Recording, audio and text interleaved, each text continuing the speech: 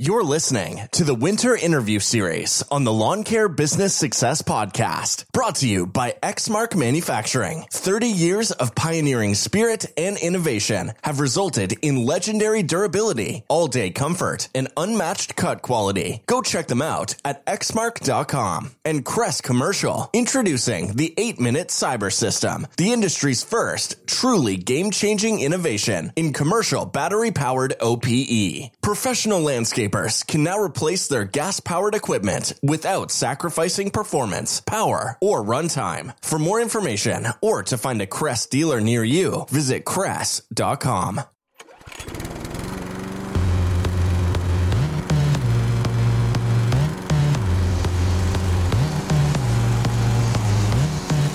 You're listening to the Lawn Care Business Success Podcast, the weekly show sharing proven methods and systems in marketing, equipment, and customer service, educational and motivational, to help make your lawn care business an overwhelming success.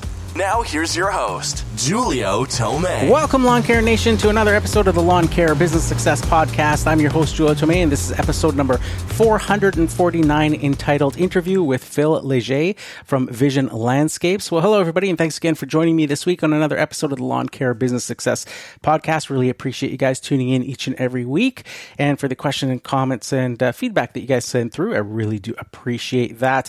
If you guys are wanting to come onto the podcast, there's still time. Spring is quickly approaching, but there's still time to get in on the winter interview series. If you follow me on Instagram, just send me a DM or head on over to lawncarebusinesssuccess.com and go to the contact page and just send a quick email. So without further ado, I'd like to welcome this week's guest to the show, Phil Léger. Hey, Phil, how's it going? Hey, Julio. Thanks for having me. It's going well, thanks.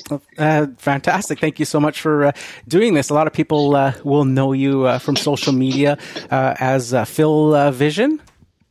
That's correct. Yeah, it's kind of a blend of my name and my company, Vision Landscapes. For the longest time, people thought Vision was my last name until I changed it there on social media, and people have said, "Oh, that's not your last name." Well, nope, it isn't. Yeah, there you go. I saw recently that you on social media had posted.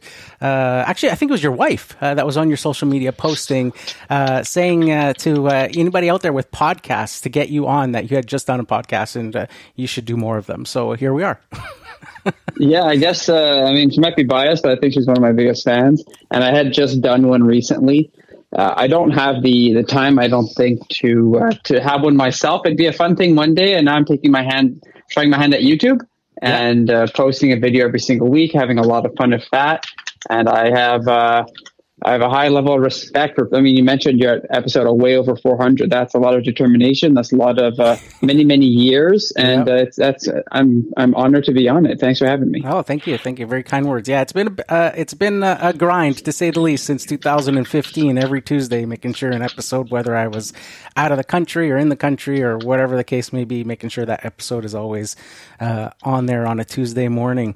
But yeah, it's quite the dedication. So you said you've dipped your toes into YouTube this year. So how's that been going?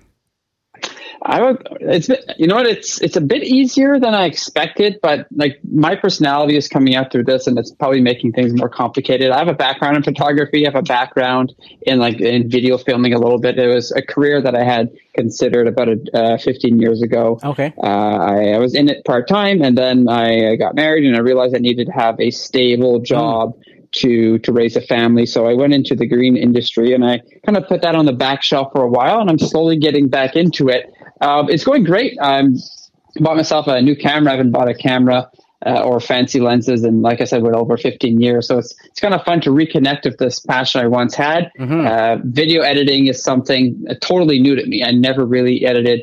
I was editing videos back on VHSs back in the day. That's how long it's been since and the only thing you would do is just splice and cut videos. But, it like copy over sections and stuff. But yeah, it's fun to see how the industry has developed so much, and I'm doing this just to give back.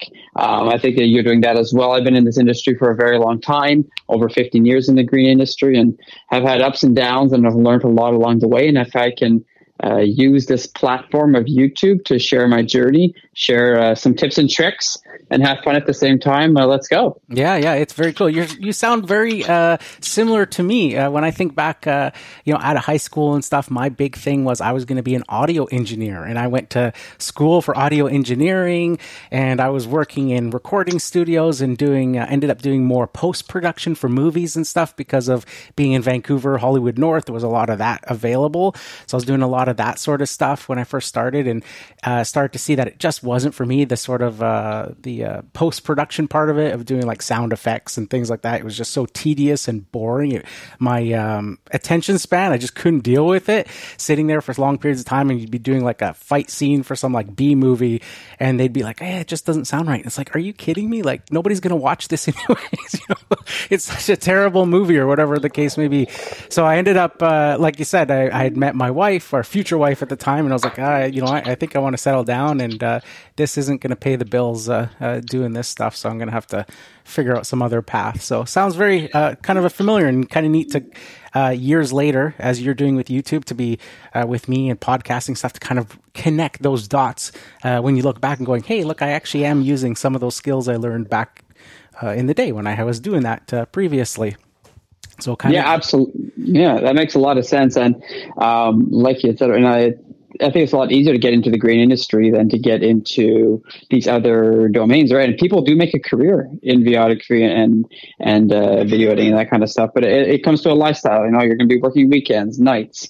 You're going to be working, nothing that we don't, but it's a different kind of work, right? So, working outside, I'm sure you'd agree, nothing beats it, and I can't trade it for anything. I wouldn't trade it for anything in the world. Yeah. That's what I always say. I always say on a sign, people always ask me like, how you've been, dealing with it, year after year, especially here in Vancouver, a lot of rain and stuff like that. And I say, you know what? It just takes a couple of sunny days, and there's nothing you trade in the world for it. To be outside mowing lawns or whatever the case may be, on your own schedule, doing it's fantastic. So yeah, that's a very, very neat sort of connection there. So tell us a little bit, because I met you in person there at the Equip Expo back in October.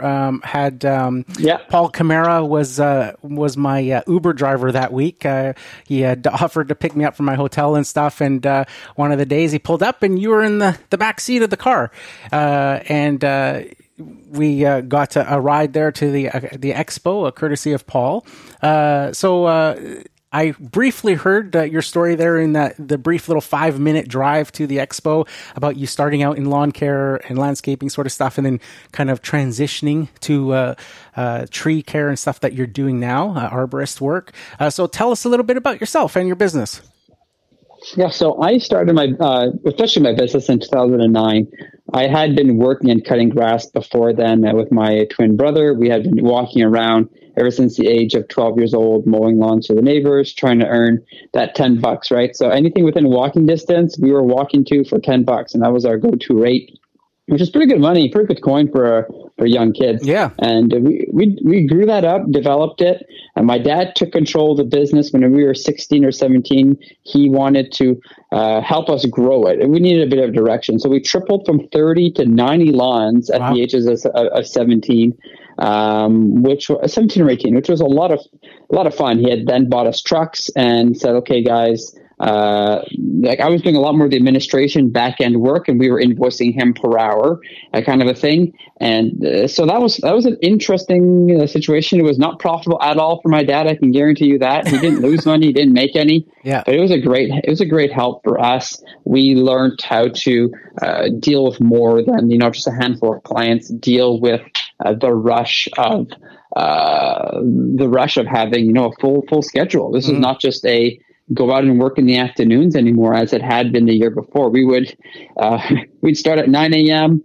We'd go to Subway's every lunch, and we'd take a 2-hour nap at home, and we'd go back out to work. It was not a profitable summer before the 90 clients, but when we got that 90 clients, it was a game changer. So the next year, my brother and I went to landscaping school. We each graduated with a general landscaping degree. So it's like a third woodworking, a third vegetation management, and a third of paving stones. Okay. We each opened up our own companies. We were 20 years old. This is in 2009, in the spring of 2009. So we each opened up our own companies, and my dad, in turn, resold us half the company each. We each started off individually with about 45 homes each. Okay. And we decided it'd be better for us to go separately. You know how that family and business sometimes don't mix. I mean, I'm best of friends with my brother, but we decided just to do this individually.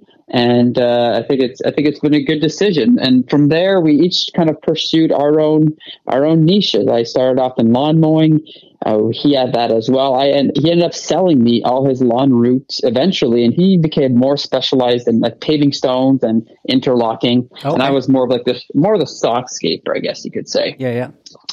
So I got up to about 120 homes. Bought a Walker lawnmower, had Toro tractors. I had the big old Cub Cadet walk behinds, and went through, all the good and the bad of running multiple pieces of equipment. Mm-hmm. And this was way before the battery age, right? So I got in, and so a long time ago, I had hopes and dreams of maybe having a fully electric fleet, fully battery fleet. I'd heard about these. I'd heard about rumors of battery equipment, but never came to fruition. I kind of sold the lawn mowing route before the big battery revolution, and went into full-time hedge trimming, actually. Okay, interesting. I had slowly started selling off my route of lawns and wanting to do something that was a bit different. I think for some people, having that regular schedule of, I'm going out to cut grass and that's all I'm going to do is what they can handle, and it's what they want to do. But for me, I quickly realized that I did not want to have it was a bit too monotonous for me. I'm not saying it is for everybody, but for me, I wanted a bit more of a challenge. So I started selling off my route at a rate of about 25% every year, and had an extra day in the week that I could go out and do other work. Because when you're lawn cutting, you only have so many days in the week. I was working Monday to Friday. I don't want to work weekends. It's not physically possible to go out and mow 300 homes. Like, I had hit my cap at 120, and the bad news was that I didn't have time to pursue any other activities such as hedge trimming. So I had to make a decision. The decision was we have to start selling, getting out of our comfort zone. My comfort zone was those 120 lawns. That's my guaranteed income. I know that I'm going to get X amount per month. Yeah. And I had to stop that. I had to be able to expound and to grow a business into something else. I had to get rid of it. And mostly because I was at the time, and I'm not anymore, I was at the kind of guy that just wanted to be there all the time when employees were there. I could not. Did you ever experience that? Like, you don't really want to trust anybody else with the work. Not that they're not trustworthy, but you're just like that's why I'm still a solo operator 18 years later. Too much control, issues there of part of it is that definitely of having that kind of worrying about that employees, because with yourself, as obviously you probably sound similar, the quality of the work you're doing. My customers come out each week. They're super happy with the work. They're always telling me how good of a job I do, that it's like the best lawn on the block and all that sort of stuff, right? So you always have that in the back of your head going, well, I can't ever really let that go, because these, if I ever get, employees or whatever, they're not going to care as much as I care about it, right? That sort of thing. Was that sort of kind of that similar feeling for you?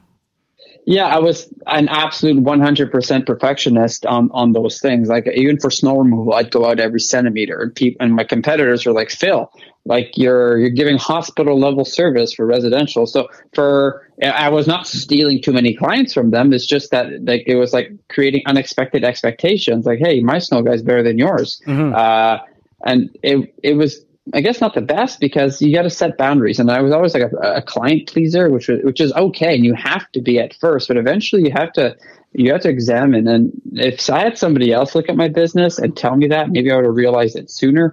But I didn't have that kind of person to be able to look. And I think that's what's the good thing about social media these days, is you can bounce ideas off other people that are not your in-town competitors, people that live across the country, people that that have a way more experience. Like I learned so much through social media and these podcasts and YouTube videos and things. So that's where I was. And I realized that I had to take a step back, but I did it gradually. So eventually I let my main guy who was cutting grass with me take over the lawn mowing route entirely. Okay. So then I was free 5 days a week to do grass cutting, which was, do hedge trimming now, right? Yeah. So which was revolutionary for me.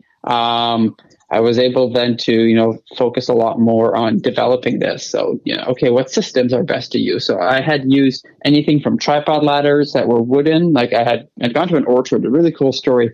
The old owner of the orchard there, he had his workshop and he would make all the wooden, orchard style ladders for the orchards. And he would sell them to contractors who would want to, buy ladders for their own business. So, I ordered my first ladders from him, and they're really well made. Like they were wood, they were very light, but a bit dangerous, to be honest with you. Actually, I made a YouTube video on this, explaining that they slip on asphalt, and I took a hard fall on one because I had it on asphalt. They're not like these fancy Japanese Hasegawa ones I use now. They have like a safety chain and whatever. They're a lot safer. Lot safer of a ladder. I was able to develop and fully focus on this. What's best? I had a painter scaffolding, which was really interesting. It was like 2x6 aluminum tubing, very light, not like bricklayer scaffolding. Okay. But the painter scaffolding was a lot more narrow. It was wheeled, and I had two sets. So oftentimes I'd get on top of a hedge, if you can visualize this, and I'd be trimming the sides, but like from 10 feet up in the ground, 10 feet up in the air. And my assistants, my ground crew, would move one scaffolding set, and while I was trimming on the other one. And I would hopscotch around a property, and oftentimes I would never have to touch ground, like the whole, for like 4 hours, or so. So I kind of liked that kind of efficiency. I was trying to find ways to do things quicker, and I've always loved heights. Do not have a fear of heights. So this was my alley. I realized that hedge trimming was my passion, and I wanted to really develop this and go at it full time. So this is around 2000 and I'd say 15, 16, 17, 18. Those years were the heyday of hedge trimming. I'd trim 1,000 hours of hedges a year, which is a lot. Which is a lot. Yeah, that's crazy. You sound a lot like my brother-in-law, who also is, and actually kind of, it's interesting when you talk about you and your brother and stuff. And for me, it's me and my brother-in-law, who I started out in lawn care first. I bought a franchise with a local company that actually they're from Australia, and I expanded to Canada, and I bought a franchise. I saw a bunch of franchise trailers driving around. So I bought one, and I thought like a month into it, I was like, this would be perfect for my brother-in-law. He's like, he was working at Home Depot at the time, and I was like, man, this would just be like just his work ethic and stuff like that. So we kind of told him, and he ended up buying a franchise as well, and he's been doing it ever since. Not franchise, he left the franchise at the same time I left it eventually, and went his own way as well. But it's interesting because he's a monkey like you. He loves heights, and when you were telling your story with the scaffolding, immediately I started to think about Christmas lights. When we do Christmas light jobs, we would do them together, and we'd get some houses that were like so tall, we'd need like the 32-foot extension ladders, and we'd put two of them side by side, and he would go to the top of one, start laying it, then he would do the hopscotching to the next ladder, and then I would go to the first ladder and then move it around to the next spot. And he wouldn't come down the whole ladder, like he would do the whole house, going from ladder to ladder. That's terrifying. Yeah. But he was just like, he's just not afraid of heights at all. Just like, not an issue. I'm like, you're crazy. I keep telling him up there, you're crazy. Well, that actually caught up to me eventually. Didn't really have any accidents, but that kind of led me into thinking, I was doing these big tall hedges, and I always wanted to find a way, and trying to please my clients. I didn't want to say no.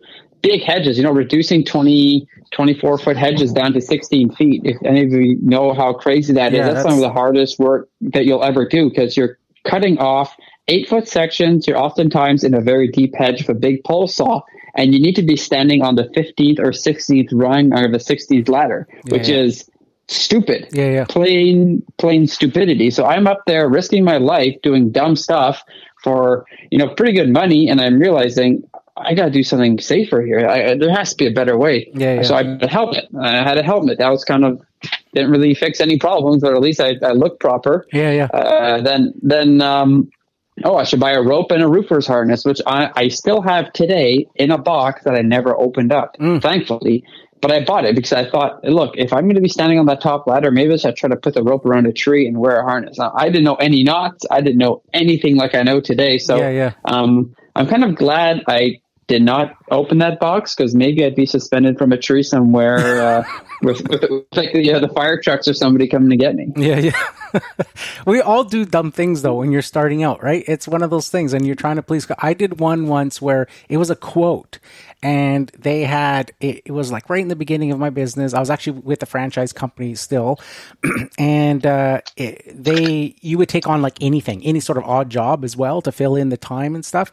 And this client called, they wanted a quote. They had their gutter downspout just come disconnected from like the gutter on the second floor.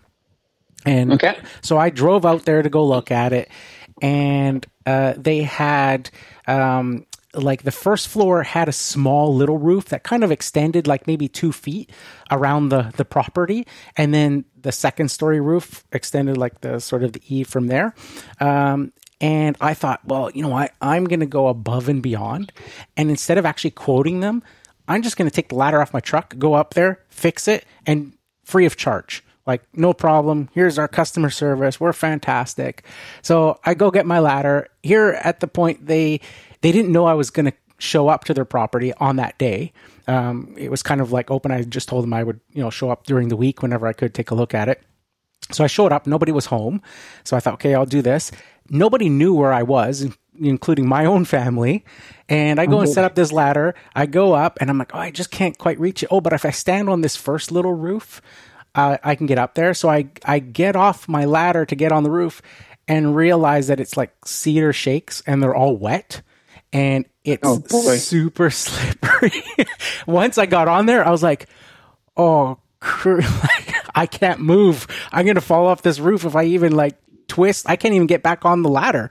Like, I was so terrified. I couldn't even like try to fix the gutter or whatever, because I was like, there's no way I can even move. I was like frozen there for like probably 30 minutes, like going, what do I do? Nobody knows I'm here. If I fall off this ladder, and it could be a while before they even come to the backyard and find me like dead on their patio sort of thing, right? Eventually I made it back on the ladder, but I was like, I never did that again. I was like, never ever will I do that again. But again, it's that trying to please the customers, try to go above and beyond, and try to make a good impression. But I was like, I guess a good impression is probably not on their concrete, so it's probably not the impression that they would want. And at least I was charging top dollar for it. Yeah, there you go. I wasn't working for cheap. I realized, though, there had to be a better and safer way. And I look back at the stuff that I did, and I'm thankful where we are today. Mm-hmm. But it was later on that year I met James. James is a climbing arborist. He had some experience out in Calgary. He had just moved out here, and he was working for a tree guy. I wasn't super happy with that environment. So I said, hey, come along. We do a lot of hedge trimming, but maybe we could start doing tree work as well. And we started to. And the next spring, so this is 2019 into 2020, COVID hit. And we had, I'd ordered equipment, I'd ordered a chipper, I'd ordered a brand new chip truck designed. I had a fair amount of savings, right, from all my years in business. And all right, let's get into tree work. So, it was a bit of a scary start to the year, not knowing what would happen, but it ended up being one of our busiest years to date. And I learned to climb that year. So April, I was like, all right, if we're in lockdown, I'm going to buy a harness and some ropes, and I'm going to try to climb. So I heaved myself up my parents' tree a few times and learned to. They had a big tree. I was living just down the road, but I didn't have a good climbing tree. It was a silver maple that was all overhung. So the tree at my dad's house was a bit better to learn on. And then James eventually throughout the year perfected my skills, and it really helped me a lot to become the climber who I am today. And so I've been climbing since then. I'm a climbing arborist. I'm studying for my ISA exam this winter. we still do a lot of head trimming in the business. So the company's kind of evolved ever since then. James and I worked with a few different people on and off throughout those years, but last year we were up to 8 employees. Nice. So Vision Landscapes is growing. We're not only doing hedge trimming, we're doing trees, we're doing planting, we're doing anything that has to do with vegetation that's off the ground. Now, I always loved horticulture. We don't offer too much of it just as of now. I mean, we'll shape like small little boxes and stuff, and we'll do some planting, but I'd like to start and have staff that is able to tend for gardens. We get so much demand. Yeah. And having the name Vision Landscapes has kind of like kept the door open for that complete care for the clients. You know, no, we're not just tree care. We're out there to take care of the total landscape, which includes trees. Yeah. No, that's awesome. This next question is one that I love asking entrepreneurs, mostly because when I ask somebody who works for themselves, I always get a different answer. But when I ask somebody who has a 9-to-5 job, is an employee, the answer is typically always the same. So that question for you, Phil, is how would you define success? How would I define success? Well, I don't believe in flash in the pan. I believe in, making a success is something that's accumulative over many years. It's not going to happen overnight. It's something that it's the result of hard work. There's one job at the end of last year. We had been through the ice storm. We had been through many different. We had a big crazy windstorm that hit as well, and we had a tree that was on top of a client's house, and it was a terrible situation for them, and they needed it gone ASAP. They trusted us. We showed up. We closed off the road. We brought in a crane. We brought in our lift. I went on the roof without a harness to do that. I mean, there was no other option to do it. I had to be on like the roof pitch to be able to dislodge and make some cuts, right? That was the way that our crew acted that day, the way that we were able to fully dismantle this super tricky situation was incredible. And it was the result from many months of practice and working all together, all the synergy coming together, and a perfect big job coming off flawlessly. For me, that was like the highest point of the year, and that was like a big success as an event, right? And the accumulation of those events, whenever I see work happening, clients are happy, and stuff goes off, execution of our work is done well. That's what I would describe as success. Not as, we hit a crazy amount this year in dollars. It's all these little things that you're putting in place are making your every single day more enjoyable and profitable. That's awesome. Again, like I said, that's why I love that question, because that was another unique answer that I've never heard before. So that's awesome. And it's funny because the podcast is called Lawn Care Business Success, and people always think it has sort of a singular meaning, but that's why I called it that, because success to me is defined by the freedom and stuff that I have versus when I was an employee and being told, what days I had to work doing shift work, or when I could take vacation with my family and all that sort of stuff. And for me, being on my own, self-employed, that was success for me. And every person that I've asked always has a different answer. And that's why the podcast is called what it is, because it's different for every business. You make it your own.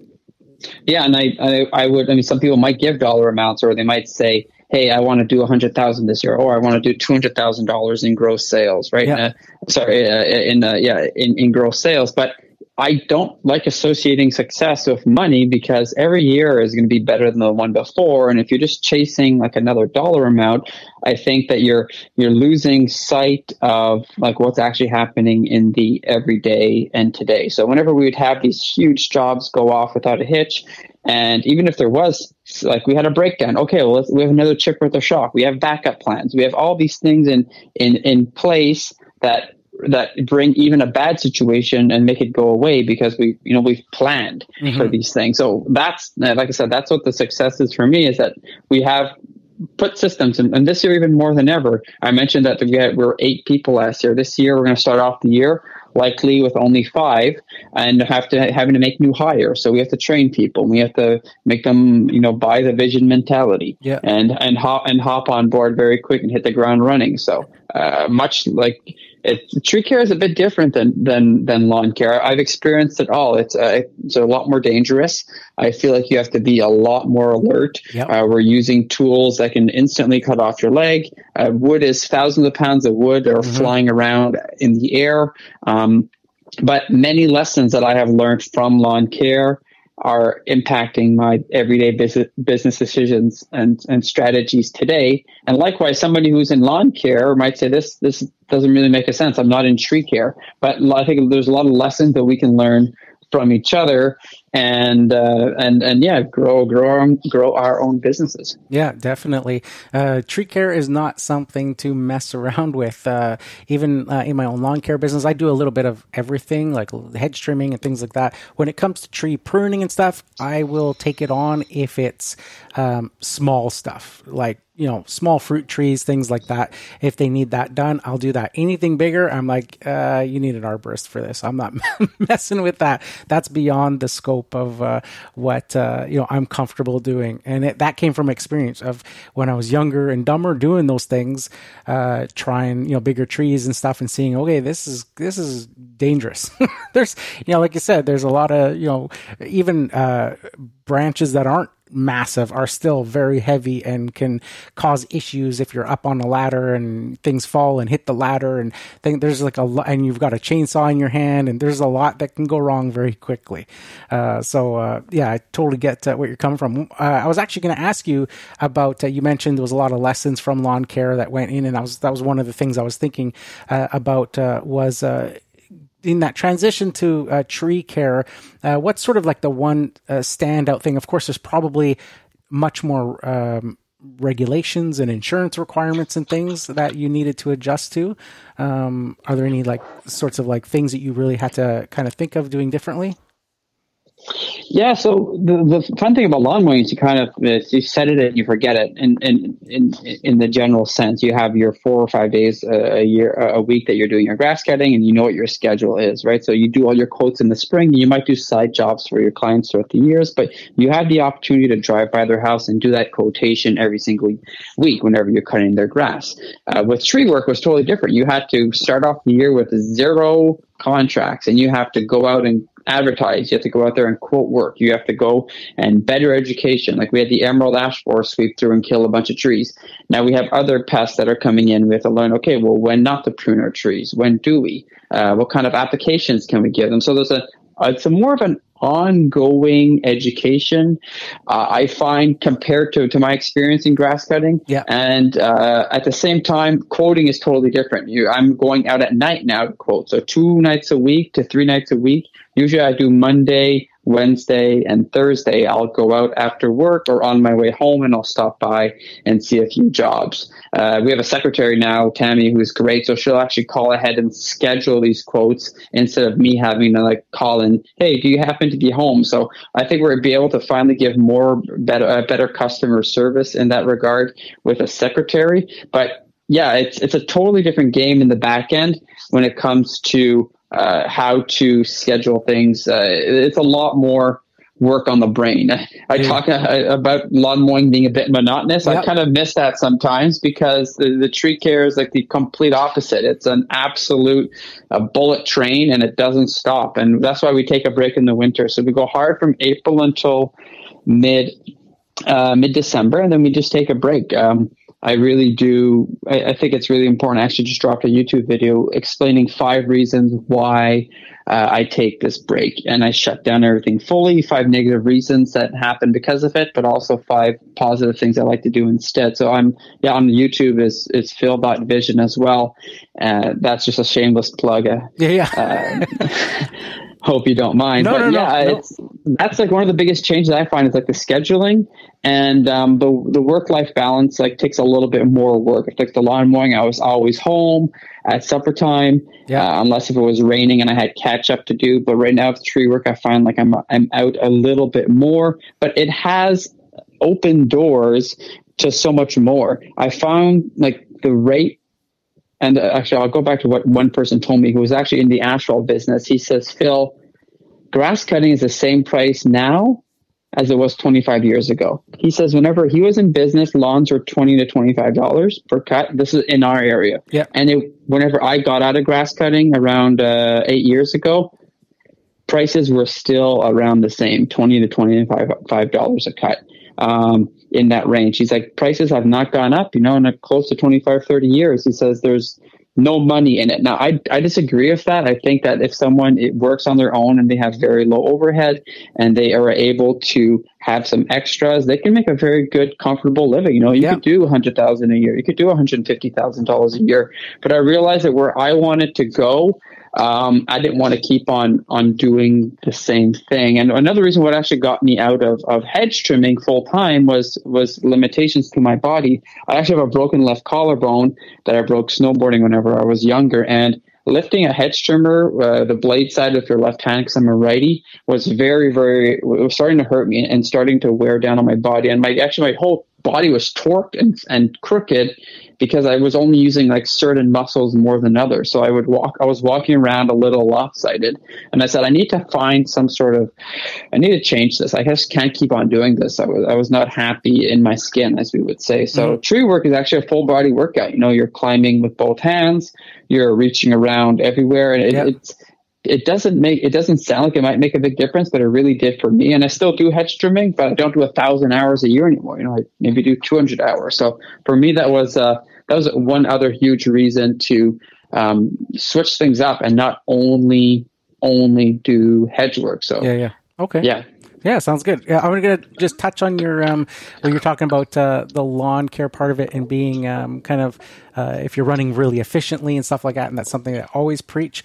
I always say that I believe personally small lawns with small mowers is more profitable than big stand-on mowers or ride-on mowers and stuff like that, and doing larger properties because there's kind of a top end on the prices you get from that, whereas the lower, smaller stuff. And also the key, obviously, is root density. I was actually laughing this week. Yeah. One of the things I do in the off-season is I do my yearly, once-a-year oil change on my diesel truck. And I only do it once a year because in the truck, it tells me like how much oil life you have left. After 2023 season, it said I had 56% left. I went to go do the oil change and it didn't even hit the 5,000 kilometers on the sticker on the windshield from my last oil change a year ago because my root density is so tight. It's all in my neighborhood. Every lawn that I do is all right here. And it's one of the keys of being profitable. I'm not spending tons of time in traffic, not spending all this money on fuel and all that. So yeah, it's one of those things, like you said, running super efficiently and lean in your business can make all the difference for lawn care, at least. Yeah.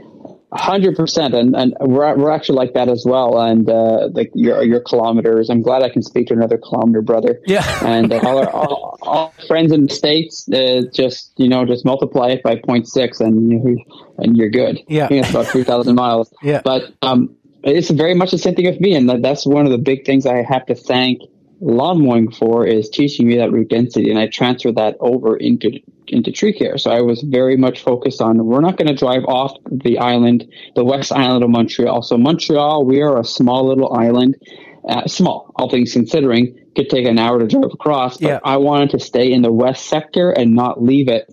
And keeping that root density has really led to efficiency. Sometimes it's a bit slower during the year, but whenever you're fully focused, you're driving more in one little area. So we have like a 25-minute radius, I guess you could say. Okay. We're on the north part of the island, northwest part. I mean, kind of go drive southwards and back up, if you can imagine. So we're never really driving north at all. We kind of just go down and back up. Mm-hmm. And the furthest we'll drive south is around 25 minutes. And we're able to get a lot of work done on the way to jobs and on the way back up north in a very efficient way without kind of like looping around area. We're kind of in a particular area, having our shop there as well. But yeah, lawn mowing taught me root density. That's one thing I carried over. But one thing that you mentioned, the biggest change I think with lawn mowing to tree work is you're not dealing with like $10,000, $20,000, $30,000 piece of equipment anymore. You're dealing with 50, 60, 70, and we even have a $250,000 spider lift. Now, we did not pay for this. I lease to own almost all my equipment. So, payments show up as a lease. We could talk about this later. Yeah. And then you essentially make a monthly payment. You pay higher interest, but you can write it off entirely. So yes. For me, wanting to grow the business fast, this was the only way to go about it, not paying equipment out cash, or else I'd still be around with like a 6-inch chipper. Now we have a 12-inch, we have a 15-inch, and our efficiency and the volume of work we can get done cover even more than the monthly payments. Yeah. So for us, a big surprise in this industry was exactly that. The big change was one I wanted to mention from your previous question. Having many more zeros, it feels like, at the end. And our trucks also, man, like 5,000 kilometers each. It's hilarious. The dealerships, they look at us funny. We've had trucks for 4 years and they still have under 20,000 kilometers on them. Yeah. I know it's pretty funny. They were trying to. It was funny, that oil change place. They were like trying to, hey, they're trying to show me, like, they'll show you all the stuff. Like, here's your transmission fluid. It's dirty. I'm like, no, it's not. It's clean. Like, I just did it, right. And they're like, here's your air cleaner. I'm like, I changed that. Like, it's like they don't. And I literally peeled the sticker because it was one of those places where you don't get out of the car. So I peeled the sticker off and I showed him, here's the kilometers from the last one. And he's like, oh, like, it's been like less than 5,000 kilometers, buddy. So it's just one of those things. So this next question, I'm going to ask you the question, then we're going to take a quick break for the sponsored ads. I'm going to give you some time to think about it, and then we'll get back to get your answer.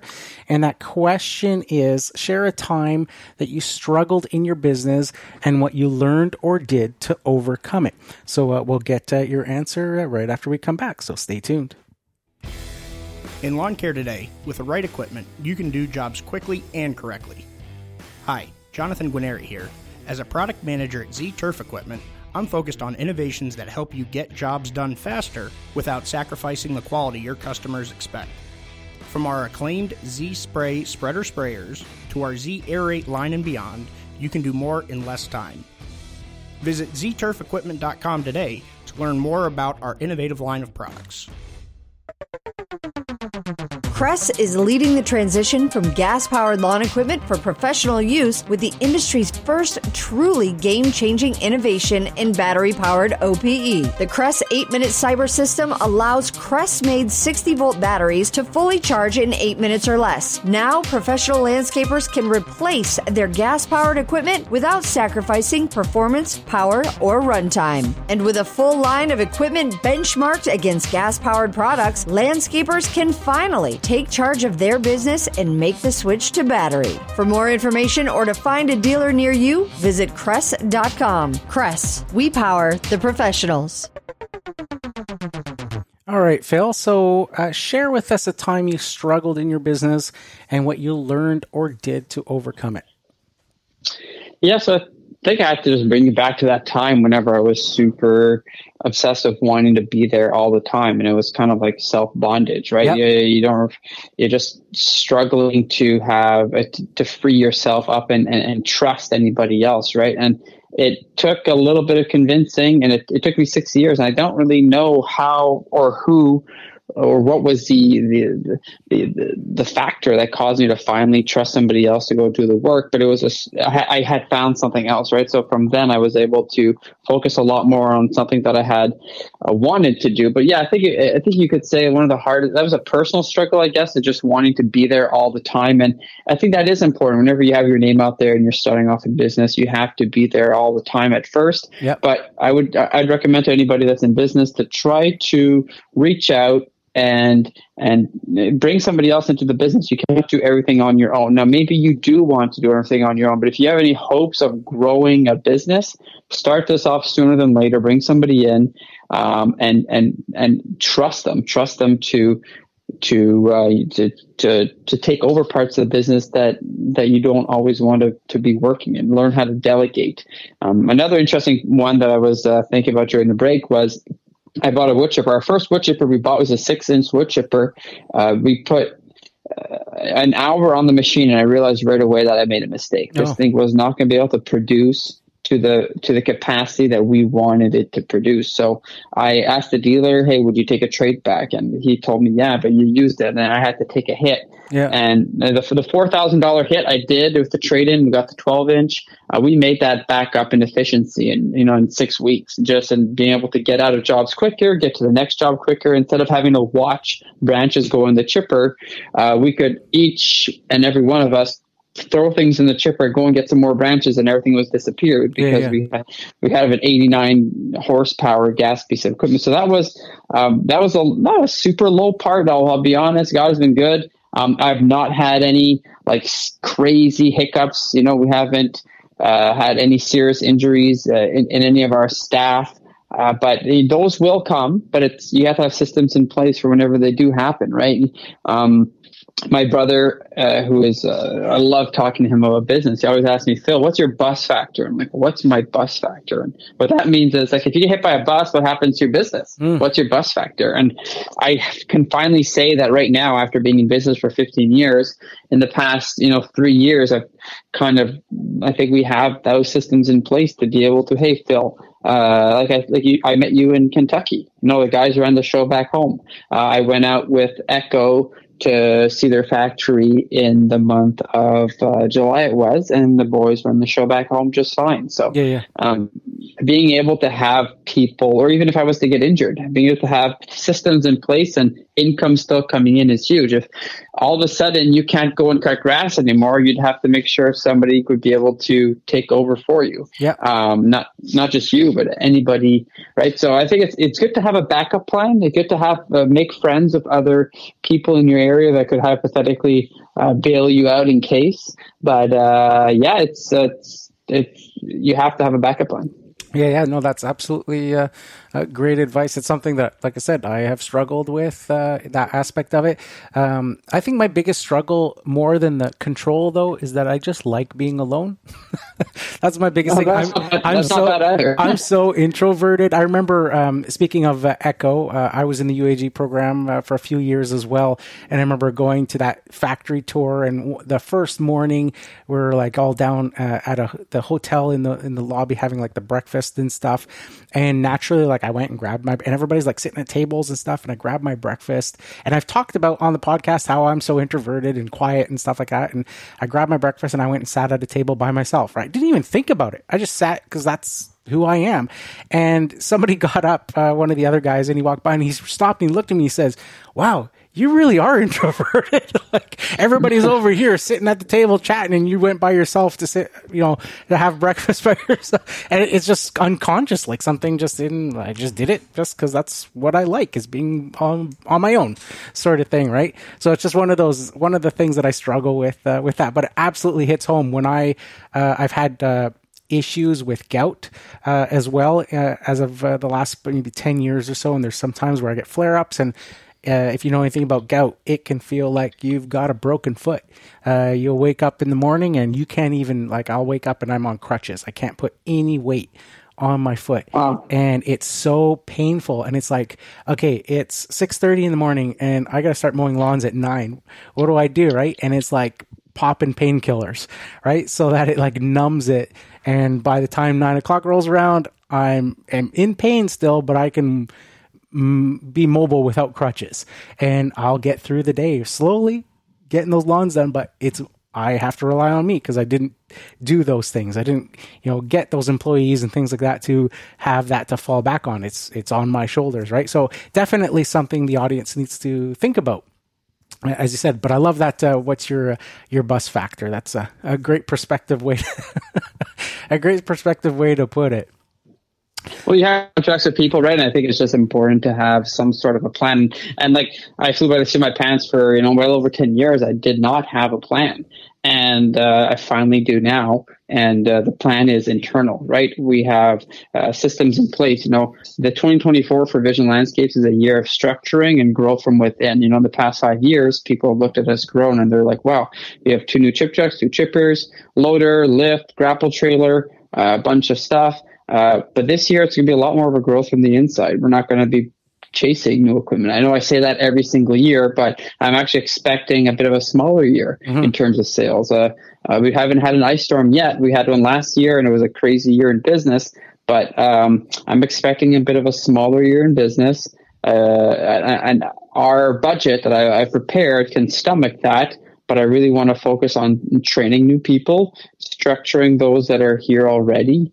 And yeah, it's going to be a year of internal growth, which will not be really visible. I know a lot of people, this is not you, and this is probably not anybody that you would know, but we all know that these people out there on social media, you see people just showing flashy new trucks and this and that. And if they have a dollar amount in their bio on Instagram, like $2 million landscaping business, $5 million landscaping business, I disconnect right away. I don't personally like to follow those people because it's top revenue, top line in business is nothing. It's all about how much percentage your profits you're making. Like a company that does $1 million that is pulling in, it's only 10% profitable is the same thing as someone who's doing $500,000 who's 20% profitable, right? Yeah. So it's not about top line, and I tend to like to stay away from those people that are a little bit too flashy with their equipment, this and that. We have it. It makes us money,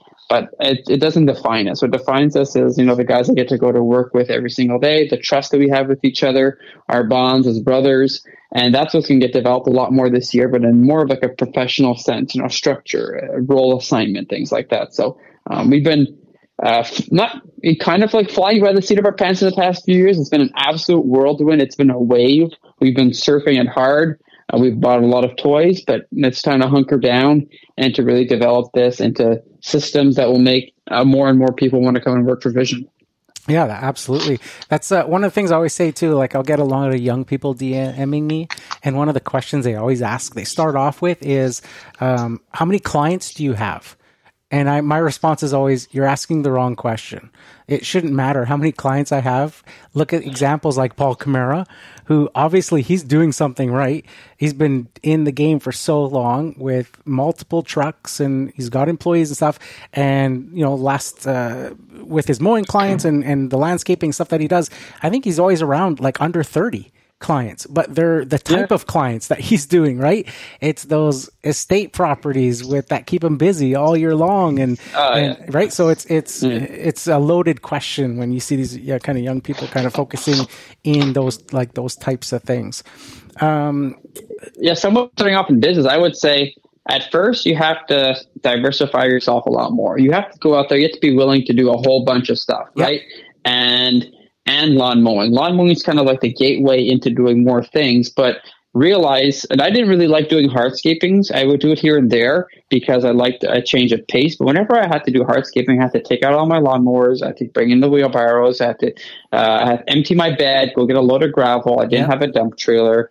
It brings in a whole different, I had to get a paver saw. I had to ask my brother for a paver saw. So you have to be able to diversify yourself. But if it's $1,000 paver job, there's $500 in materials, $200 in this, and there's like no money left. Like oftentimes you're better off not going after bigger dollar amounts because you're not going to be making money in the end. I'd say if you're starting off in the green industry, I would recommend going softscape only. So do your little hedges, do gardening. You're going to laugh, but if you're on your hands and knees picking weeds, you're going to make more profits than if you're going to be laying down a new $1,000 walkway. I can guarantee you that. Yeah, absolutely. So that's what I would recommend for someone who's just starting off in business. Yeah, I always say too, like they should, especially when you're starting out, I always call it the teeter-totter kind of effect. You're going to have more time than you have jobs, so you can do those little extra things. Like you may not want to do weeds or things like that, but those are the types of things that you'll take on because that's what's available at the time when you have all that extra time. As your business gets established,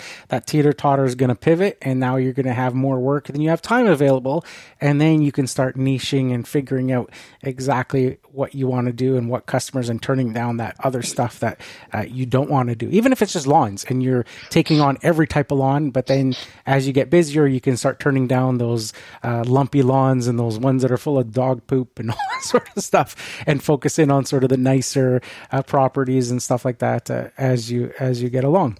What would you say is one hidden pitfall with running a landscaping business that you see prevents other people from succeeding? So maybe something that you notice other businesses do and you're like, that's probably not something they should be doing. Or this is going to be very controversial, and I'll probably take the heat for it, but I'll say it anyways. And this is not just stem from the fact that I'm a Christian and I believe in doing things honestly. If some other people want to work differently, that's fine. But I have found, so I'll say this up front: we don't work for cash. Okay. So we have never have worked for cash. We declare all the money we make. Now, occasionally, a little lady might say, "Okay, here's $20, do this," or here's like $50, can you do that? And we call it coffee money. We take it. We don't take it into income. We don't buy new equipment with it. It goes straight to our we have a $3,000 coffee machine in the shop, so it needs coffee beans, right? Yeah. So that's the rare occasion. But all the money that we invoice and all the money that we do for jobs, I take and I write. You can pay us by check, or you can pay us with cash, but we charge tax. So for me, that is what I do as a Christian. Before God, I want to make things honest. But even besides that, a byproduct from working for cash, I find having things undocumented is that it breeds and it leads a certain kind of clientele that thinks that they have won at the point of discussion. And I have seen it in other businesses, and it leads to people getting taken advantage of. Either, hey, no, you don't have a contract for that, or no, you don't have that documented, or, oh, only write me an invoice if something goes wrong, and then your insurance can take care of it. That's not what you said. That was if nothing is written down and properly understood, and we take a hit from that. We obviously lose on a lot of work because we don't work like this, but we have not had problems. I mean, my amount, I think people only owe me like under $100 in 15 years of business. We keep very short account, and we have attracted a kind of clientele that respects us and doesn't feel. And like people ask us all the time, "Oh, hey, would you?" And we just say, "Unfortunately, no, we don't. It's just not how we operate." And sometimes it works, sometimes it doesn't. But I would say stay away from that. Try doing things honest. Even you don't have to be a Christian to believe in honesty. Try doing this. And one, it's good for your credit if you're trying to buy new equipment. If you have, you'll pay more taxes. But if you're able to show a lot more revenue, that's gonna be good for you to be able to get a loan and things like that. But I don't like loans. If you're looking to buy a piece of equipment, ask them if they do lease to own. Lease to own is essentially you're going to pay like 8 to 9% interest rate. You'll pay a lot more, but every single payment is going to be as a lease. So you can deduct it. You can deduct it 100% every single month, every single year, and at the end, the only downfall is that you don't have like you don't have like a, how could I say, you don't have like an asset really in your company unless you have a higher buyback. Like I do all my buybacks at $10 at the end just so that I can have like a higher payment. And so that's a negative. Like you don't have like a huge asset that you can like capitalize at the end, but you've been essentially using a piece of equipment. If, like I mentioned before, if I had to deal with smaller chippers or a smaller lift because we couldn't afford it, who can afford a $250,000 spider lift? Nobody. Not in their third year of tree business. But hey, could you afford $3,000 a month? I think so. No, 100%. I love that advice that you gave. It's something that I've always done. When I'm quoting clients, I will have like I email clients and it'll literally be like a couple of lines breaking down the costs of what it'll be.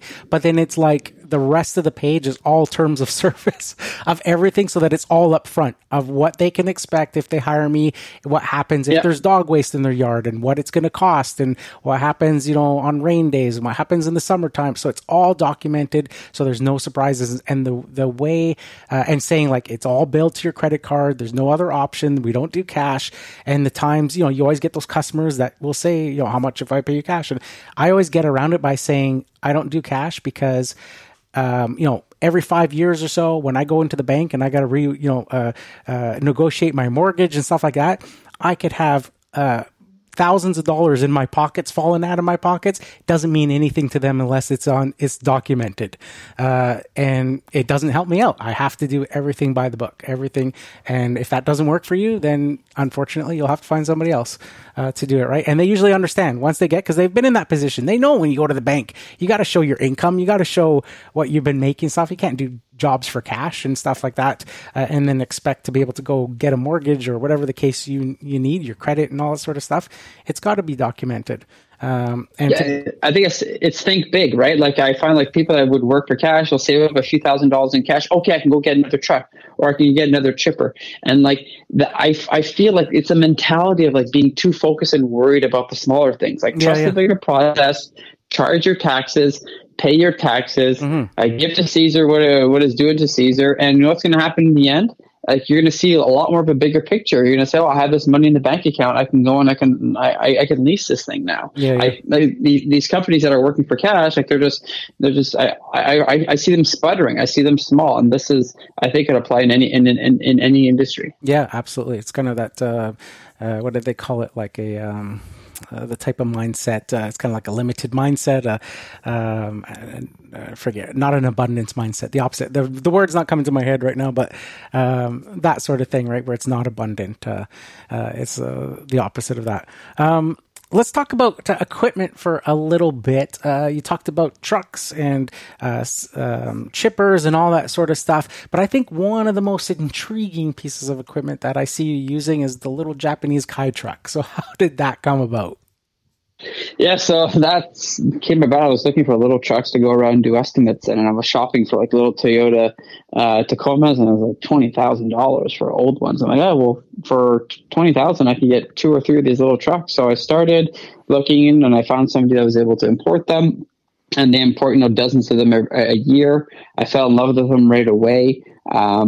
The delay was too long for him to ship them in, so I actually found somebody locally that was selling one, and from there I bought 2 more since then. And yeah, they're so much fun to rip around in, do estimates in them. We have logos, so they're good for advertising. I even have one that's a dumper and a scissor lift. So yeah, there may or may not be a video of me hedge trimming at the top of it while my wife is driving around, but it's safer than the painter scaffolding back in the day, I'll tell you that. But yeah, they're a lot of fun. A couple of them are 4x4, and they're good times. We live in the east coast of Canada, so they're a lot more expensive than where you are because they don't have to hop on a train. So I think they might only be like $6 or $7 grand where you are. Yeah, and they'll be like almost 9. They'll be 9 or 10 out here. But fun little trucks for anybody that is.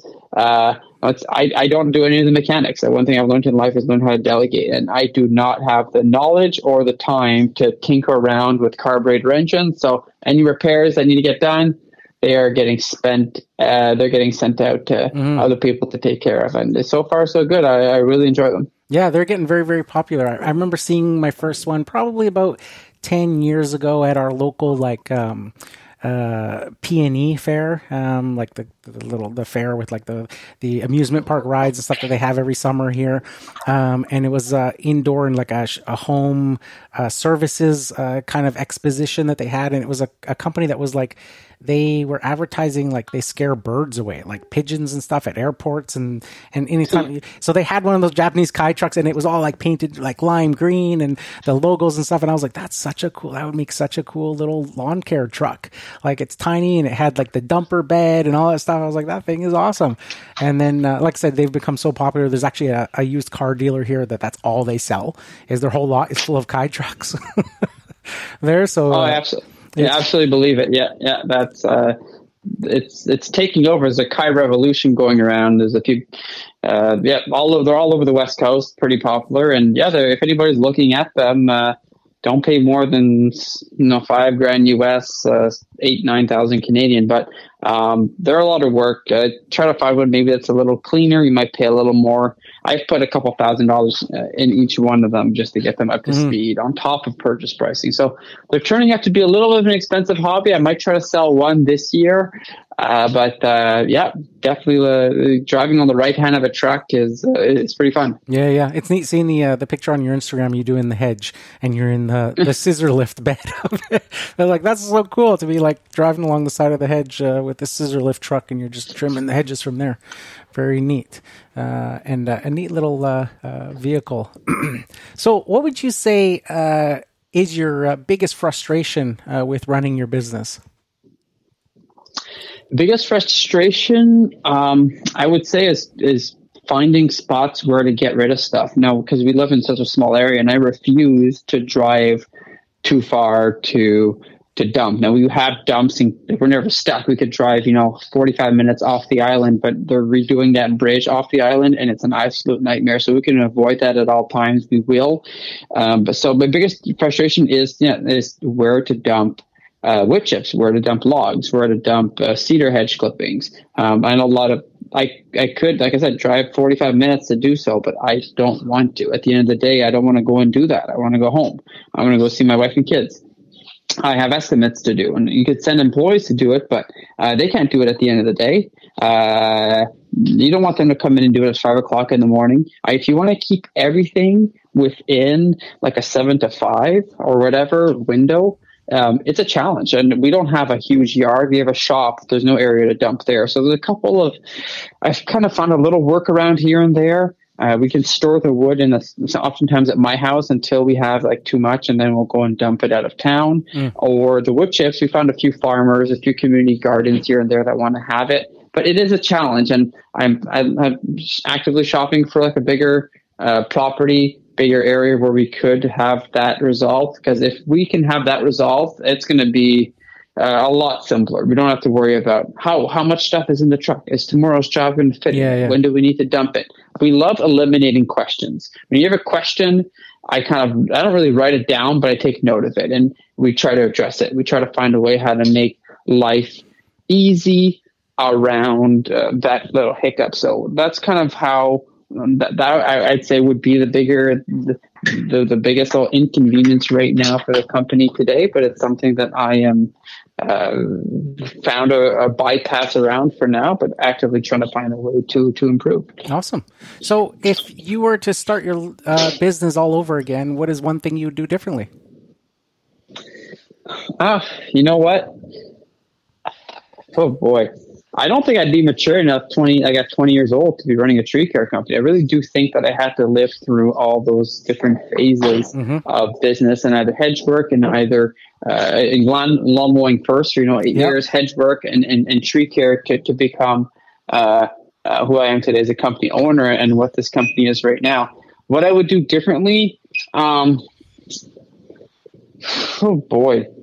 I probably would not take as many chances throughout the years and risks. I would have learned to know my limits and to delegate sooner. It's something that knowing where I am today, it's something I should have done a long time ago, is learn how to sub things out and delegate and to hire internally where necessary instead of just trying to do everything yourself. It was something I thought I could do for a while, but obviously couldn't. So I'd learned how to let go a little bit quicker. And I don't have too many regrets. I kind of really enjoyed the journey. There's no success that never happens overnight. And I look at sales throughout the company, and they've always gone up. They've always gone up. They've always gone up every single year. And you kind of ask yourself, well, how is that possible? Well, it's just a result from all the decisions you've made the year before and the year before that and the year before that. And they just compound, and you become a better person. You become a better leader. You become a better business because of your experience. So if anybody's starting off today, you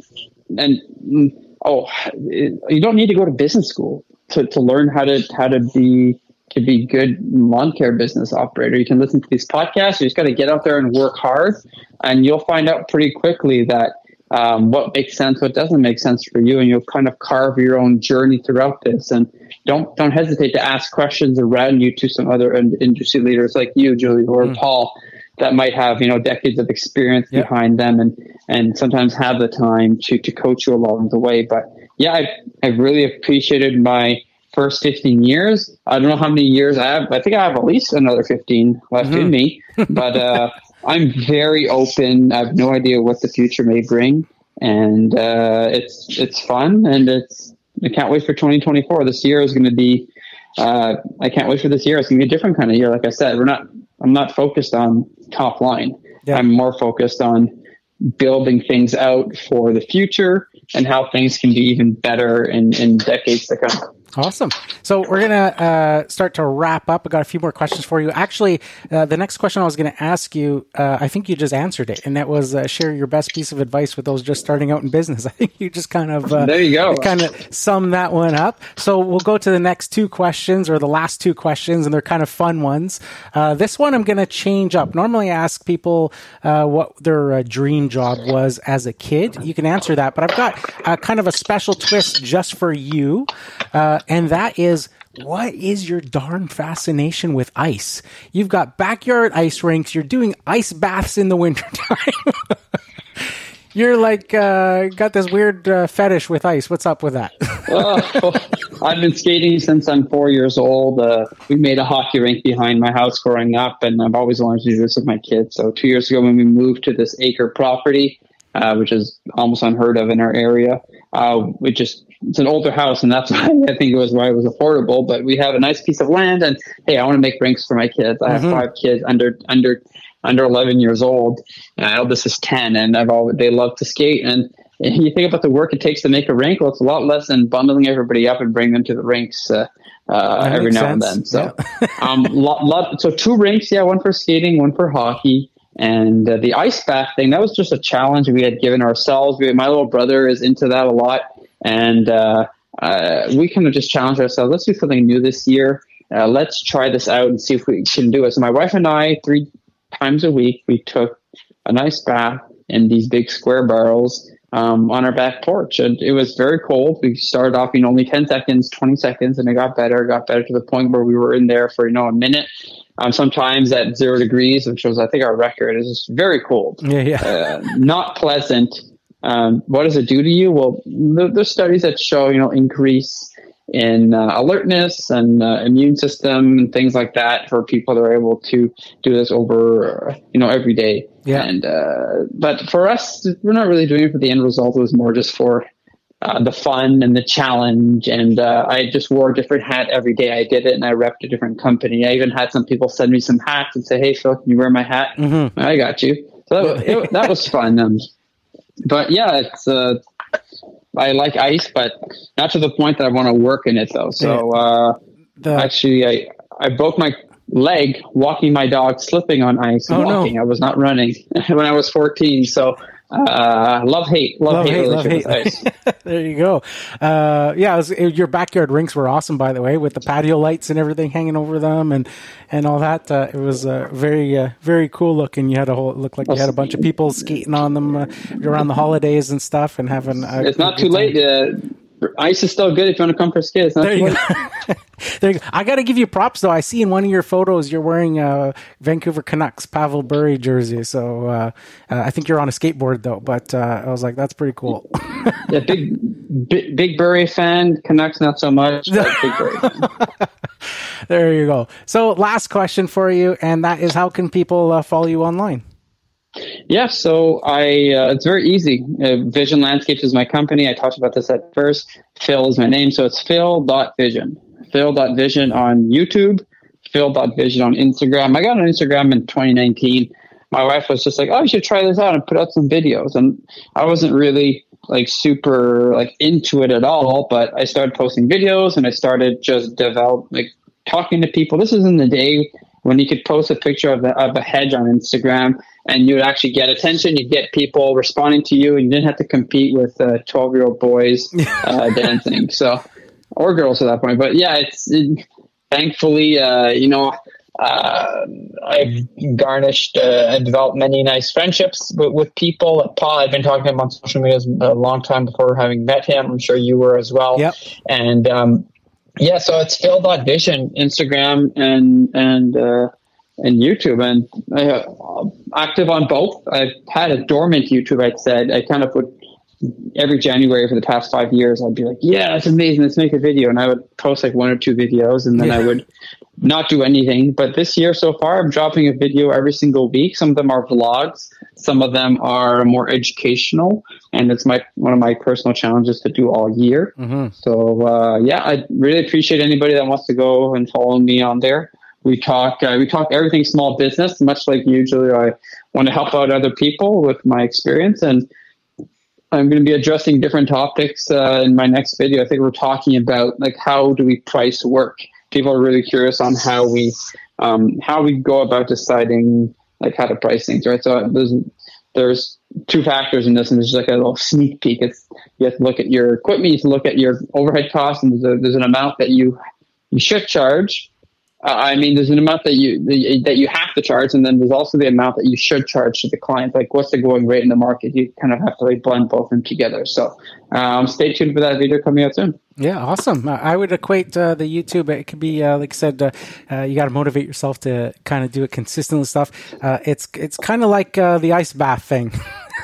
It's one of those things where you got to kind of work through the pain and just get into that rhythm and consistency. And, each day as your time goes up in that ice bath, it'll get easier and easier putting those videos out and with that consistency and kind of just doing it. So thank you so much, Phil, for coming on the show and for sparing some time to tell us your story. Hey, well, look, Joe, thank you so much for having me. This is my second podcast on this year. I absolutely loved it. Once again, it's always fun to talk to another Canadian who's been in this industry, or Americans for that point. Not afraid of you guys either, but thanks for having me, man. It's been a lot of fun. Awesome. Thank you so much. So there you have it, Lawn Care Nation. Hopefully you guys enjoyed that value-packed interview episode with Phil Léger from Vision Landscapes. I'll leave links in the podcast show notes where you can find his Instagram as well as his YouTube. Make sure you follow him on Instagram and subscribe to his YouTube channel. So that's it for this one, guys. Here's to wishing you guys all overwhelming success and freedom in your lawn care business. Bye for now.